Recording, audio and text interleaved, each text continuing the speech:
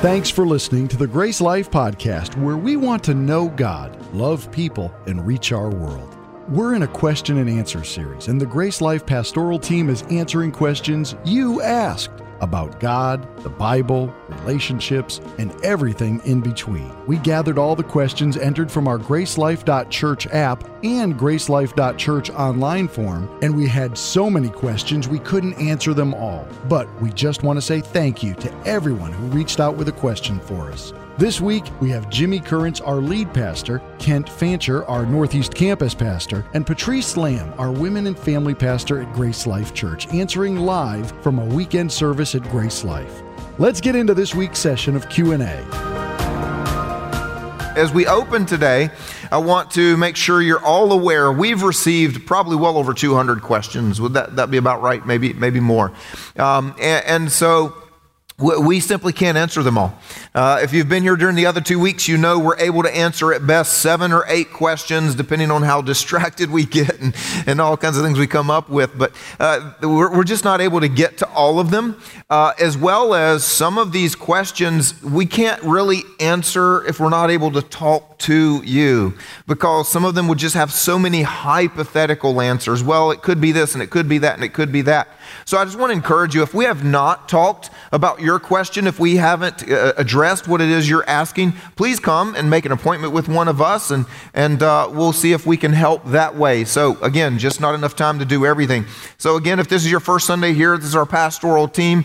Kent Fancher, our campus pastor, Patrice Lamb, women's pastor. I'm Jimmy, lead pastor. And so we're here to just see if we can make sense of anything. You think are we going to have good answers today? That's the way this day is going to go. It's going to be fun. All right, well, we're going to jump in with the first question. It actually was in week 1, and we didn't have time to get to it. We moved it to week 2. We didn't have time to get to it. So we're going to put it first today so that we can't miss it, because somebody wants to talk about demons. So, I mean, hey, what better way to try to start a church service than with demons, right? Here you go. Are y'all going to laugh with us today? Because we're trying to have fun here. All right, here's the question. In Matthew 8, Jesus restores 2 demon-possessed men. Does this imply demons are capable of doing this today? Was this only possible because Jesus was on earth? Could it be possible today in a less dramatic way, more related to deception? This also opens the question of ghosts or orbs truly existing.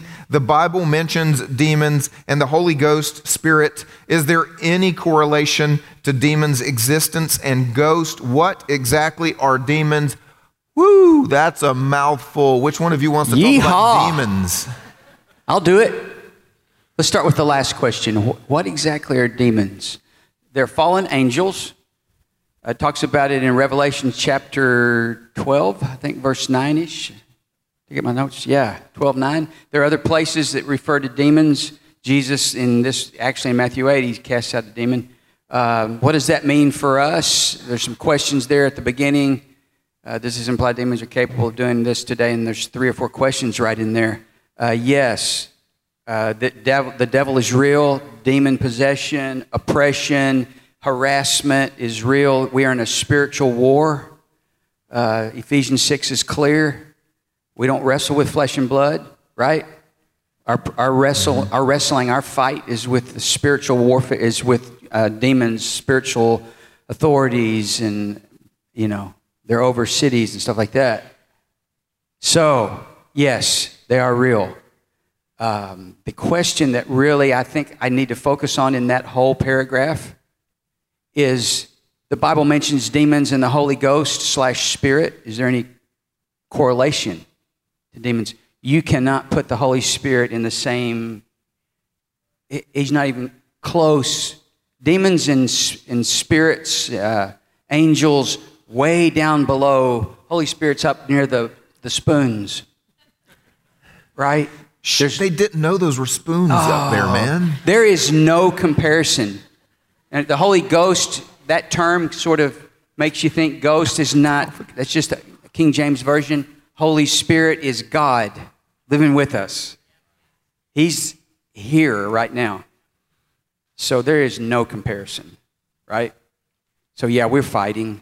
We're wrestling, but Holy Spirit's with us. We have an unfair advantage. That was a joke. It's not unfair. It's not unfair, but as far as the devil's concerned, it's unfair because Yeah. he's already lost and the one that won Yeah. lives inside of us. You know, if you put that question back up, because we didn't correct anything grammar here, and I don't know who asked this, so I don't say this to pick on your grammar, but I do want to make an important point. Where Holy Spirit, Holy Ghost is all lowercase letters here. But in Scripture, that's a capital H and a capital S. Yeah. Because it's not just a spirit, it is God. It's one of his names. It is the person of God, the Holy Spirit. And so the reason that's important is because you wouldn't write your name with a lowercase either, because you know that you are a person and you exist. And so I'm not picking on grammar as much as that there's a little bit of a misunderstanding on who the Holy Spirit is. The Holy Spirit is God, not just a good spirit, kind of like Casper and the devil and, you know, that whole no, not like that at all. So the Holy Spirit lives in us today. Here's what I want to add to that. It was a great answer. My experience with especially Americans, Westerners, is we have one of two extremes when it comes to viewing the demonic, when it comes to viewing God, angels, Satan, and all of that spiritual realm. The first extreme is that we're fascinated with it, and we just think it's awesome, and we give way too much credit to the enemy, and we actually put them on the same plane. Like, here's God, and here's Satan, and then here are the angels that work for God, and here are the fallen angels that work for Satan called demons, and we think that it's a battle like this, and that's not correct. See, here's the way it goes. There's God. He's alone up there. That's right. And he created angels at the next level, three of which were archangels, and there was Gabriel, and there was Michael, and then there was Lucifer. Lucifer is lower than God. Lucifer was created by God. Lucifer is also called Satan. They're not on the same plane. Satan is down here. On top of that, he's defeated. And the only place where Lucifer tries to act cool is in his Lies to You or an ABC television show. And so those don't belong together. And I really like part of that question that says, can this still happen today, but in a less dramatic way? It absolutely happens today in dramatic ways and definitely in less dramatic ways, because the other extreme is that we don't believe that Satan is real. We don't really believe there's a spiritual realm. We don't believe there are demonic forces that are out to wreck our lives, our marriage, our calling, our everything. And so we miss out on what God's doing because the enemy wants us to not believe that he's even there or even doing anything. So here's my point I'm trying to make about the question where he said, can this happen in a less dramatic way? Basically, here's what a lot of people in that extreme view of the spiritual world thinks. If their head spins around, there was a demon. If their head doesn't spin around, the devil's not real. Okay, but we can believe lies of the enemy. There's all kinds of deception. I'm going to go back to what Kent said a minute ago, Ephesians 6. Our struggle is not against flesh and blood, but married people. Come on, married people. Your struggle, you think, is against flesh and blood. See, until you recognize what the enemy is doing in your life and in your communication and in your soul and in your hurts and in your unforgiveness and in all of that junk in here, until you recognize the enemy is working, your spouse is to blame for everything, right? And then someday you figure out the enemy's working to mess them up, the enemy's working to mess you up, and nobody's head has to spin around. Demons are real. Yeah. We good with that? Can I just make one clarification? Because you said... Why did I say so? Yeah. Well, clarify anything I didn't say right. Yes. I just want to make sure, because you were going through the list. We don't believe this. We don't believe this. We don't believe this. I think you were mainly saying as people or as Americans, we don't believe this. But we as a church... Oh, yeah. We as a church... We believe that there is demonic activity. We believe there's demonic attacks. Because the Bible says so. Right. And I we like wanted the Bible. to clarify that. Thank you for clarifying that. It's God, Americans. God way up here, like Jimmy said. Satan down here. Underneath our feet, right? According to Romans. Yeah. Right. God the Father, God the Son, God the Holy Spirit. Where's Jesus, the Son? Seated at the right hand of the Father. Where's the Holy Spirit? There's your Trinity class theology lesson. There you go, right there. Check that out. God on the earth, Holy Spirit. Don't forget that. All right, so we're going to stay in that same vein with this next question. It says, why is it that when I follow Christ, I'm always unhappy? Why is my life still falling apart? Why do I go home to a house that is so sad and empty? Where does God go? Why does it feel like he has completely abandoned me? Where is this almighty God? I think this follows the previous question appropriately. One of the things that I think there are two words we need to address. The first word is perception, and the second word is reality. There's a perception that we all have. Sadly, our perception is not the same as reality. Our perception is based upon many things, and a lot of times there are lies in that.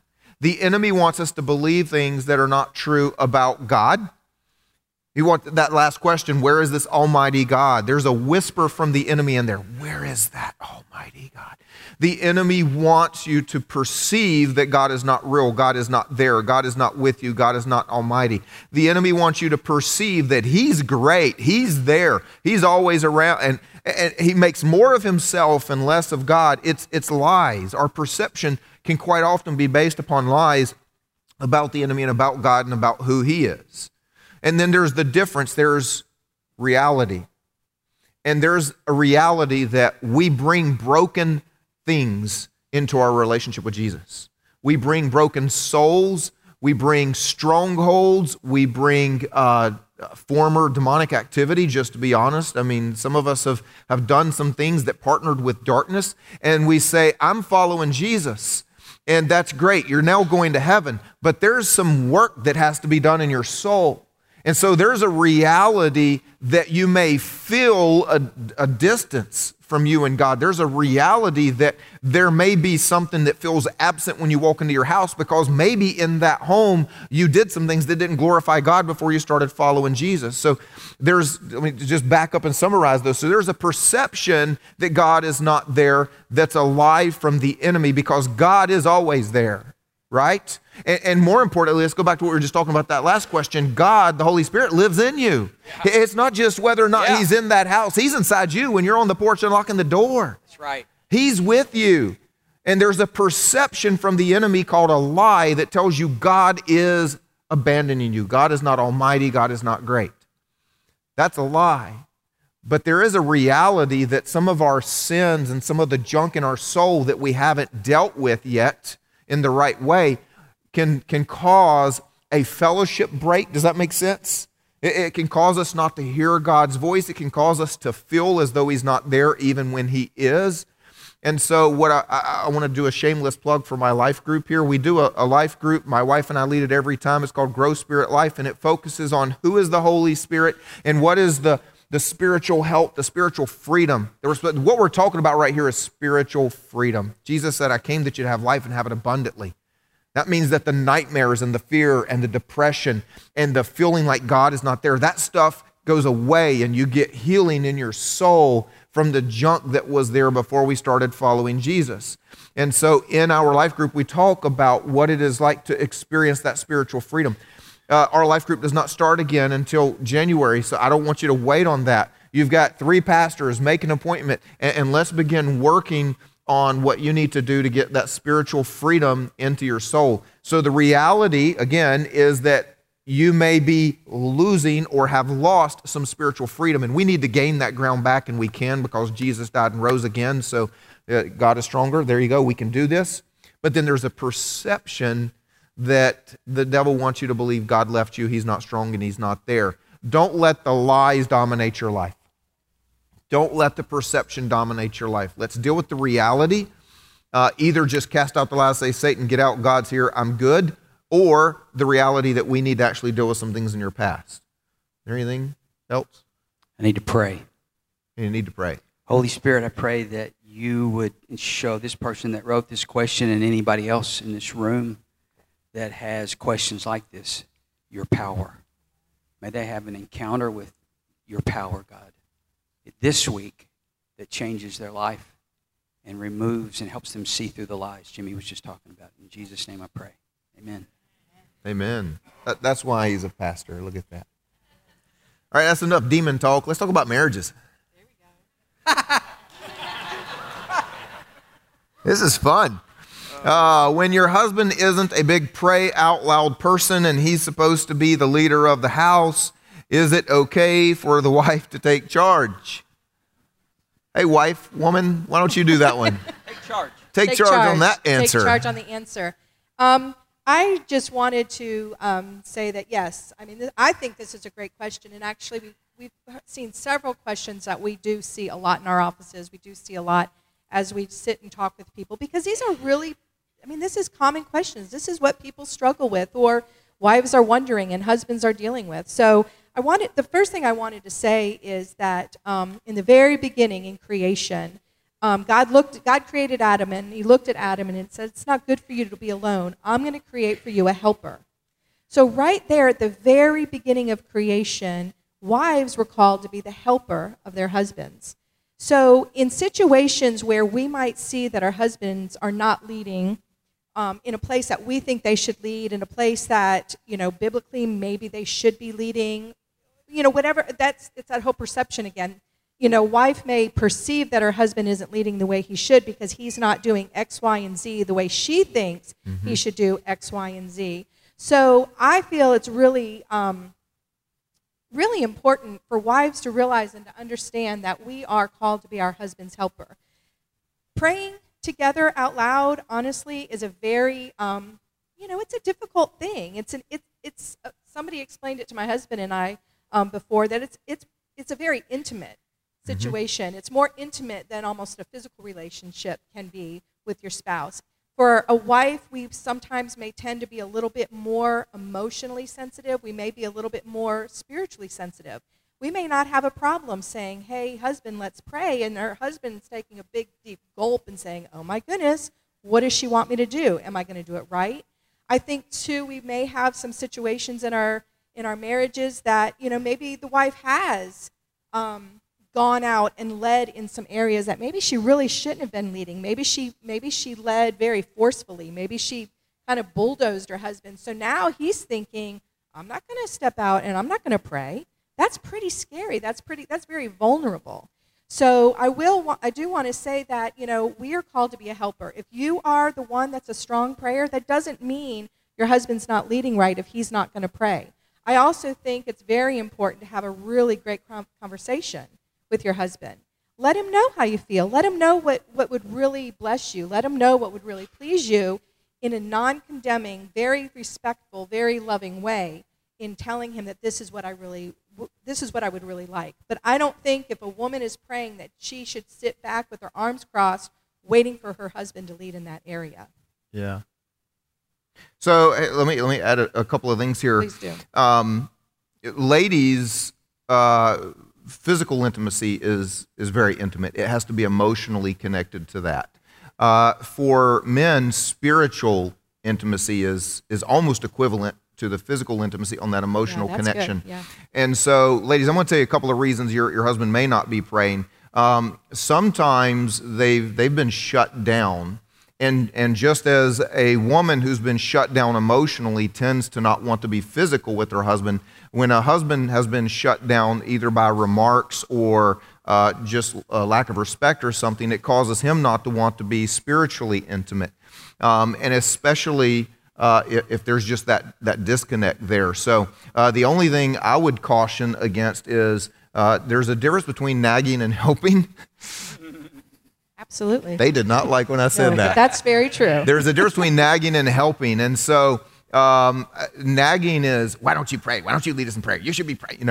But helping is, hey, is now a good time to sit down and pray? And even being the one that goes first. Look, I'm a pastor, and I think maybe the hardest thing I ever had to do, well, the top two, I'm not sure which was it, but the hardest two things I've ever had to do in marriage was say, I'm sorry, and pray with my wife. Y'all could have laughed at that. And so anyway, ladies, let me also pull back the curtain a little bit on why, some more reasons that are better reasons why the husband may not be praying. For one, stereotypically, women are emotionally more sensitive, but they're also spiritually more sensitive. They're more spiritually aware. And it's also possible that you've been walking with Jesus longer, or you are more mature, and your spirituality is more expressive. I really walked with a guy for a long time. He'd been a Christian his whole life, but his wife was a fall on her knees, cry every time there was a worship song, lift her hands. He was a Marine, and he loved God with all of his heart, but he didn't cry when he thought about God. He just said, I wish I could be more spiritual like my wife. And it took a long time to help him understand. He was as spiritual, it just didn't display in that way. Well, here's the problem. Most men think that. And so what happens is when we view you as the spiritual expert, the spiritual leader, the truth is most men are intimidated by their wives because they think their wives are better prayers, they know God better, they hear God's voice better, and most men don't like to come in second. And so we don't want to sit down and pray where we know you're going to pray better than us. And so the truth is, for many men in this room, they're intimidated by you. And so give them space, give them grace, and help by saying, hey, let's pray. And you pray. And whatever he prays is great. And if he doesn't pray the first time, then give him another shot and give him another shot. And keep giving him space because, again, most of the time, the wife is perceived by most every man I've ever talked to as being more spiritual. If you were here a couple of weeks ago, our founding pastor, Jerry Daly, preached. And the reason I'm going to bring that up is because of something he said that I've never, ever forgotten. When he started this church, he was always on us, brother, are you praying with your wife? Are you praying with your wife, brother? You know, that all the time he'd ask. And no. And it's so scary. And so his first church that he started was at Fort Bragg, North Carolina, and that's where all of the special ops are based out of, Delta Force, those kind of guys.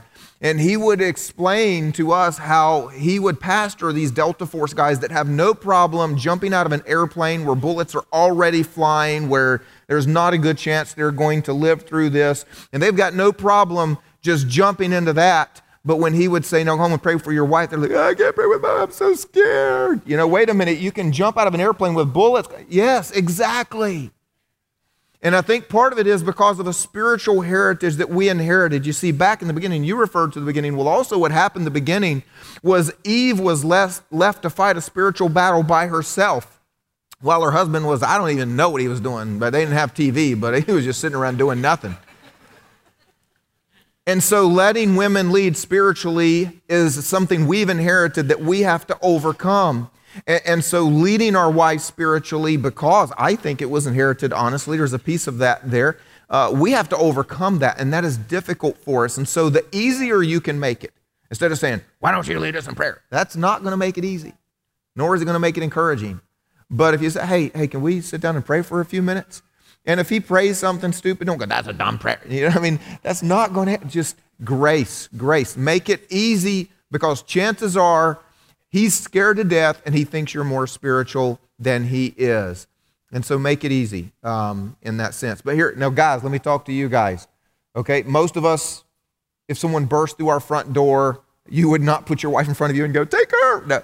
Most of us would push our wives and children aside, and we would happily take the bullet or die defending or whatever the case is. So, because that's what men do, right? Yeah. Is there a hoo-ah in the room? Come on. Hoo-ah. All right. So if you want to be men, here's what the Bible says. 1 Corinthians 16, be watchful, stand firm in the faith, act like men. Come on. Yeah. Just do it. Be strong. It's like, you know, when somebody dares you to jump into like a freezing cold pond, and well, you know, a man doesn't back down from a dare, right? So you just cannonball in it. What do? You just take a deep breath and you jump, and you don't think about it again, because if you think about it again, you're going to realize how cold that water is, how stupid this dare is, and how your manhood really doesn't depend on this, and you'll walk away. But nope, you're not going to give it time to do that. You take a deep breath and you cannonball into the frozen pool, right? Right. So just take a deep breath and pray. Just go. Just do it. Just cannonball into praying with your wife. Yeah. Act like men. Yeah. Yes. I had a man last service come up and he told me, I was sitting beside my wife when you said that. I was like, most were. He's like, yeah, well, that's going to be tough for me. I'm going to have to cook lunch now. It's like, just pray, man. Anyway. We offer a life group for married couples called Love and Respect that I highly recommend. It addresses a lot of this type of thing. It's probably going to address some of this next question too. How do I abide in Jesus to fulfill my need for a physical relationship? I have not had sex with my spouse in years. Now, the reason that we included this question this morning is honestly because it might be the most common, one of the most common things we have all dealt with as a pastor. Every one of us has had appointments. And when you first start pastoring, I was a little shocked by how often I addressed this question. Were you guys? I was shocked. Yeah, it's Shocked. super common. So what do you say when you encounter this? You want to go first? Okay. I get to go first. Well, there is what God says in the Scriptures. 1 Corinthians chapter 7, verse 3 through 5, which refers to setting some time aside from each other to pray and then agreeing to come back together. But that's the unusual, that's not the norm. But there are a lot of reasons why we encounter this problem as in our society and around us. So it's not just that simple, and I'll let the wiser ones speak to the why part of that question. You just got promoted. Now you got to answer. To the wiser one.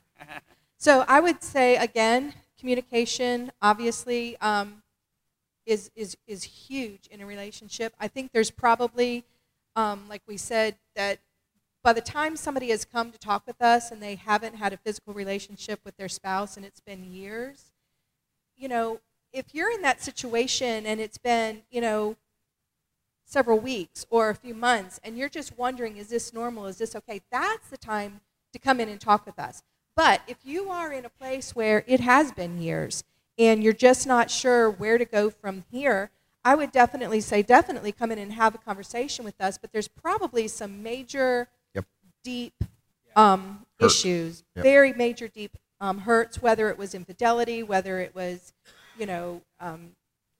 an emotional hurt, a physical, who knows what the reason is. I think the gamut is just very long as far as what could create that. Because again, the enemy's going to come in. We'll get right back to what the enemy's trying to do.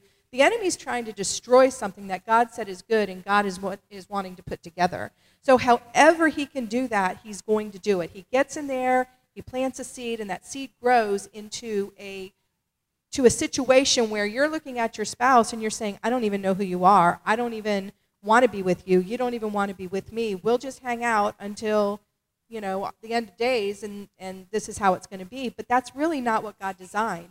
God designed a sexual relationship between a husband and a wife because it creates a very significant bond between a husband and wife. And when that bond is not there, the enemy can get in and do all kinds of stuff, but it's also not honoring God, really, when that bond isn't there. But go ahead and talk about that bond, because I know you... I want to touch on a couple of words you said. You said normal, and I want to make sure we understand this is not normal, but it is common. It is common that something is broken. Things are broken in our relationship. And what happens quite often is people then try to just grab a few scriptures and throw it in their spouse's face. Like they quote 1 Corinthians 7. Well, we're not fasting, so you owe this to me. As well as scripture that talks about the husband's body is not his own but his wife's, and the wife's body is not her own but her husband. And they just try to throw that in. But there is a reason that something broke. Something broke in the relationship. And that does need to get fixed before you just throw scripture at them and tell them to get their act together. There was either an emotional hurt, there was a sin, there was an immorality, there was an adultery, there was pornography, there was emotional abuse, there was just the way that you talk to each other to where you almost seared each other's sensitivity or tenderness. I mean, you've just hurt something somewhere. And there's also scripture, before you throw that scripture in their faces, there's also scripture about needing to repent and needing to confess and needing to forgive and needing to be healed. I mean, there's so much that needs to get involved in that. And, one of you said when they come into our office, but please come sooner. Can I just ask, please come sooner? I mean, God is almighty, but I have found myself thinking, as I'm listening to people sometimes, Jesus couldn't even help you. I mean, and by that I mean you wait until you've reached, of course Jesus can help you, but you wait until, well, don't come see me because I sure can't help you. Here's my point. I had a couple come one time, and they were just so unresponsive to anything I was saying, whatever I was talking about. And I just stopped. I'd never done this before in a marriage session. I was like, do you guys even want this to work? And he said, well, I just came from the divorce attorney. And she said, well, my boyfriend's helping me move out on Friday. And I said, then get out of my office. I did, literally. I mean, y'all know me by now. I was like, why'd you wait until now to come and ask for help? Don't wait until it's been years. There is something that is broken and we can help make it right. Jesus can fix this. But yeah, like you said, when it's been weeks, when it's been weeks, it's time to have a conversation. Months, you're past due. Make an appointment soon. Let's deal with this. And while we've got young people in the room, all the single people, I want to point out something. We encourage, because of Scripture, because of God's design for humanity and sexuality, we encourage you not to have sex outside of marriage. And the reason is incredibly simple. Scripture teaches us, and experience proves it out, that a physical connection with someone creates a spiritual and emotional glue. I have preached this before, that sex is glue in a marriage. That's why we're not supposed to do this before marriage, because we become glued to someone. It's called a soul tie. And if you've ever tried to rip apart two things that were glued together, you know that they never come apart clean again. Glue two pieces of wood and try to rip them back apart. It breaks. And so then as people do begin to enter into a marriage relationship, we've got to go and fix all of those cracks. The Holy Spirit can heal and Jesus fixes things. And it's great, the restorative power of God, but it's better if we don't have to restore and fix and put back what's been broken by the wrong kind of glue and all that sort of stuff. But here's my point. As we encourage single people and teenagers over and over and over, do not create this glue until you are together with that one person and you're glued in marriage. And don't do that. And then someone gets married and they don't use the glue. It makes no sense. This is God's idea. Sex is not an extra. It creates a spiritual and emotional bond that helps everything else go well. And so you need this glue in your marriage. If you're not having sex, you are also just struggling in many other areas. I can already tell you that. That's not the only fight you're having. That is not the only place where you feel disconnected, because you are leaving out the very glue that you need. So it's crazy. We can't get single people not to have sex, and we can't get married people to have sex. Well, I'm going to go on before I get in more trouble. Yeah. We'll get out of that mess by talking about tithing. Doesn't that sound like that's got to be easier than this one? We had multiple questions along this line. I pay my tithe with a giving and glad heart. Good job. Yet I continue to have financial trouble. Uh-oh. Why? What am I doing wrong? We also had multiple questions about my family's not blessed. Do we understand Scripture wrong? Why aren't we blessed? Why aren't we experiencing what God wants for us? And I don't even know that one was all related to finances. It could be related to many things, talking about just not always experiencing God's blessing. So look, I'm going to just this is as common sense as it gets. Yes, if you tithe, God promises a blessing.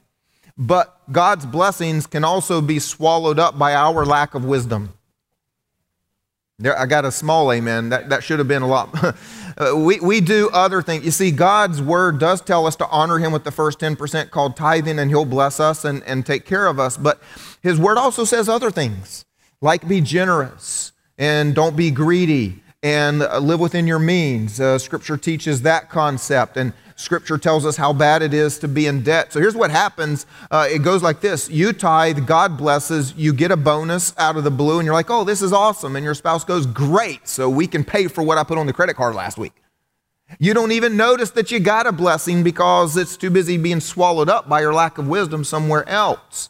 So think about it this way. If you tithe and then you're in debt, and then you're not very generous to your neighbor who's poor, and you don't have a budget, and whatever else we want to add, I don't know.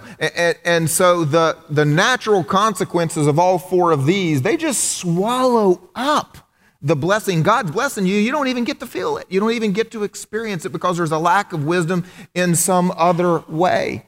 And so I just want to point out, there is more to experiencing the blessings of God and living according to God's ways than just doing one thing right and doing everything else wrong and hoping that that one thing overrides everything else. It just doesn't work that way. Does that make sense? So if you want to experience the blessings of God, get one thing right, then get another, and then get another.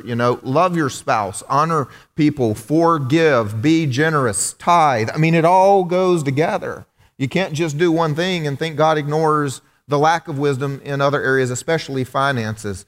The scripture's real clear. The borrower is slave to the lender, so you can tithe, but if you keep spending more today than you make, it's not going to feel like you're very blessed. You're going to feel behind and broke all the time, no matter how many blessings you get. So, my wife and I did that for so many years. We've taught a lot of finance stuff, and we've told you our story. We've reached a point probably about a decade into our marriage where we were 2.5 years in debt, and that was not counting houses. That was just cars and clothes and Outback Steakhouse and stuff like that, How do you get 2.5 years salary ahead of yourself? How do you do that? And we would get these bonuses out of the blue, but they were gone before it was like, wow. And we never felt blessed because every blessing was just already, there's like a vacuum cleaner, just sucking them up, sound effects anyway, whatever. Yeah. How about Financial Peace University? That's a life group we'll recommend. Budget. Spend what you got, not what you think you're going to get. Those are good ideas. All right, anyway, I'm going to get out of here. Somebody's going to be mad at me. Yeah. Why is God referred to as a he? Why, if not she, can't God be spoken about in they, them pronouns?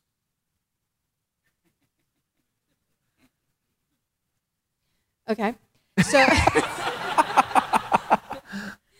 well, one thing we do have discussions like when we were preparing our questions and stuff, and something that when this question popped up, I was just like, well, isn't that what Jesus calls him?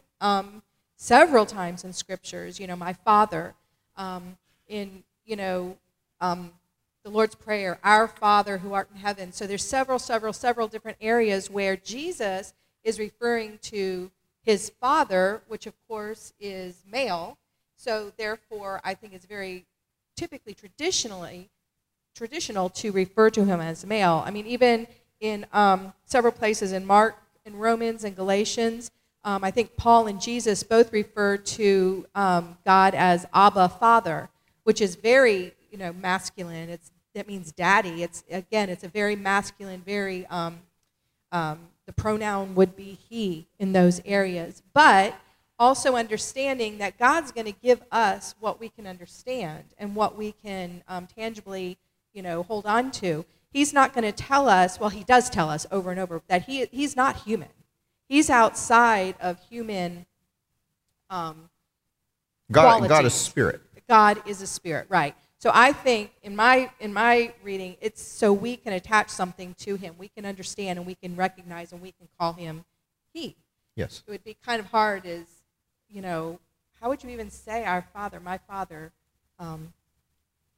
without using the proper pronoun? Since you're going there, the fancy theological word is anthropomorphism. It is where we put human characteristics on God in order to relate to him and understand him. And so Scripture talks about the hand of the Lord or the eye of the Lord. He doesn't have a hand or an eye. God is spirit. So he doesn't have the physical anatomy that we have. So when we think, God being a he or a she, we think like a choice between the two of them, and it's neither.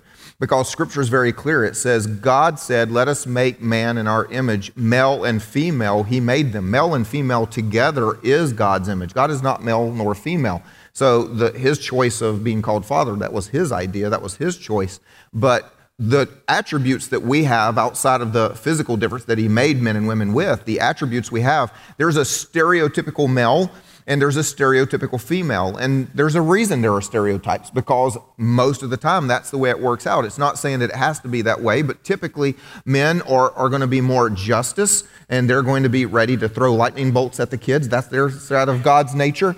And typically women are more merciful, and they're the one deflecting the lightning bolts so the kids grow up and leave the house someday, and God puts two together so that there's a mercy to balance the justice and a justice to balance the mercy. And then we just get into marriage fights and end up in the counseling office because they're not like me, there's something wrong with my spouse. No, they're the other part of God's attributes balancing out the part where you are. And that's why the two become one, and we reflect God's nature together.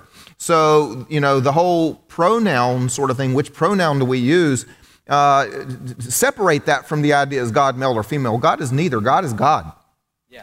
God is neither. Males have part of God's attributes. Females have part of God's attributes together that we come closer to representing what God's whole is. But what I do want to touch on here, if I can just go ahead and jump in the deep end of the pool and see how many emails I can get this week. There you go. The real question here is identity. So here's the problem. We were all over 40, and when we got this question, we're like, what? And if you're in the room right now and you're over 40 and you don't spend much time on social media, you're like, what is this question even about? But anybody who is under 30 is going, yes, this is a huge issue. And the reason for that is because what pronoun you apply to yourself is one of the largest discussions in the younger world today. And I just want to say this, identity is under attack. Every generation has something that's the big thing for them that they are wrestling with and struggling with in terms of God and humanity and everything. Every generation has had something. And this generation, what you are the struggle is, where's the identity? And all I'm going to say so that I try not to get in too much trouble is God has given identity.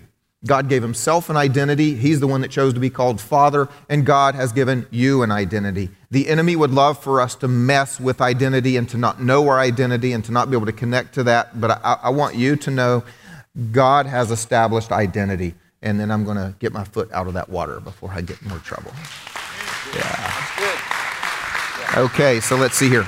We've talked about demons, marriage, sex, identity, gender. Let's just do politics and we can end the day, right? Perfect. It's the only thing we haven't touched on. Here we go. Last question of the day. What is the church's stance on politics and the church? Well, GraceLife is officially registered libertarian. Isn't that correct? Is that what? Yeah. First service thought that was funny. Well, just so you know, we're not associated with any party. There you go. This person says, I visited a church in another state and the pastor stated everyone needed to vote for whichever candidate was against abortion. I later heard that church had a local politician come in and speak on why they should all vote for him. First of all, I'll just point out what that church did was illegal. And they could lose their status here in the United States of America and lose their ability to preach the Word of God because of that. And personally, I like preaching, I like my job, I like my kids, and I like not being behind bars. So that would be the secondary reason we don't do this. The primary reason that well, let me answer the question, then I'll say the reason. Well, we don't do politics. Is that okay? And the second reason, the reason for that is because we have a very short window. And I'm in trouble because I just crossed that window like 3 minutes ago. But we've got a brief window. It's about an hour. And every week we say, so what are we going to do? I've got a lot to say this week. Can we cut that song a little bit short? Can we leave out a chorus? And if we leave out a chorus, I don't know. Man, that song is going to make it this week. The song is everything. Can somebody talk fast over communion? Let's get to Jesus fast kind of thing. We only have a little bit of time to make much of Jesus. I don't have time to be a Republican or a Democrat in this room. There's not time. I do understand that some of you right now are cringing because you're going, but wait a minute, this person was asking about values. Yes, and so what I want to do is make much of God. I want to teach you what His Word says. I want to explain to you what the values of the Bible are and tell us, let's go live that. And then I'm going to leave you to be a responsible adult to connect what this Word says with how you should vote. But I'm not going to stand here and put a person up because people are people on both sides of the fence and in any party. And so we just don't have time. And I have been thanked more than I've been criticized. I literally had somebody come to me after the last service and said, I want you to know our story. When we started coming to GraceLife, which for them was about 2.5 years ago, whenever the last big election was, they said, we came in October and we were looking for a church that would talk about God more than the presidential election. And they're here today because we want to talk more about God than any election. Look, if you want to know about the election, go look at the news. It's all over there. This is a time for God. And so that's why we leave politics to outside. We've all got values, and we're going to leave it at that, because in this room, we're here to worship God.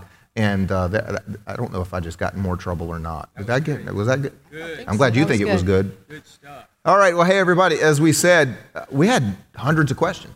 We couldn't do them all, and we're out of time. We didn't even do all that we wanted to do today. We're just literally out of time. I hope you enjoyed this series. We'll be back for a great new series we're excited about. I'll be preaching again next week, and so thank you so much for being a part of this. These are online. If you want to go back and look at any part of them or share them with a friend that you've been having a debate with them about something, that's there. So right now, we're not done. We're going to invite the worship team back out, and you guys have a great day. We want to thank you so much for joining us today during our Q&A series. These sessions will be online for you to watch again or share with others. Visit our message archive online or on our app at GraceLife.church. And check out our YouTube channel by searching GraceLife Church Columbia. Our desire is to give you online content that will help you know God and grow spiritually. Thank you so much for being a part of today's service, and we hope to see you again next week. One of the things that's so important to us during this time is that you find out who God is, and you find out how much He loves you, and you know what He's done for you. And so that's why every week we take time to do what we're doing right now, and that is to help you understand that you need to embrace the gift of eternal life. We all have to reach out and do this. You see, there's a misunderstanding in the world. Some of us believe because Jesus died for the sins of the world, He died for humanity, that as long as we're a part of humanity, we're good. We're in the us. He died for us, and we're part of us, and I'll be okay. But that's actually not the way the Bible says it. See, the way this works is He did die for us, but at some point in our lives, we actually have to reach out and take that free gift and say, thank you that you died for me. I want to make you my Lord and Savior. We have to make that exchange at some point. And, well, some of us have never done it. Maybe it's because you've never thought about it. Maybe it's because you're the person that's just thought, well, I'm in the us. I'm good to go. I'll just, when I get to heaven, say Jesus died for us, right? Whatever the reason is, if today is the day where you want to reach out and you want to cross the corridors of time. See, it's funny, just as you do this, you stretch out your hand and you go back 2,000 years, and as Jesus is hanging on the cross, you look Him in the face. And you say, thank you for dying for me. Now I want to live for you. If you've never done that, I want to help you do that right now. The good news is I'm not going to embarrass you. I'm not going to ask you to stand up and come down front. Just right where you are, I'm going to help you begin a conversation with Him. Would you all join me and pray? Say something like this to yourself and to God. Lord Jesus, I thank you that you died for me. And now I do want to live for you. I thank you for your love, your mercy, and your forgiveness. And my simple prayer here today is that you would give me a life of great meaning and great purpose in your kingdom. Amen. Let's celebrate with those people. Amen. Yeah.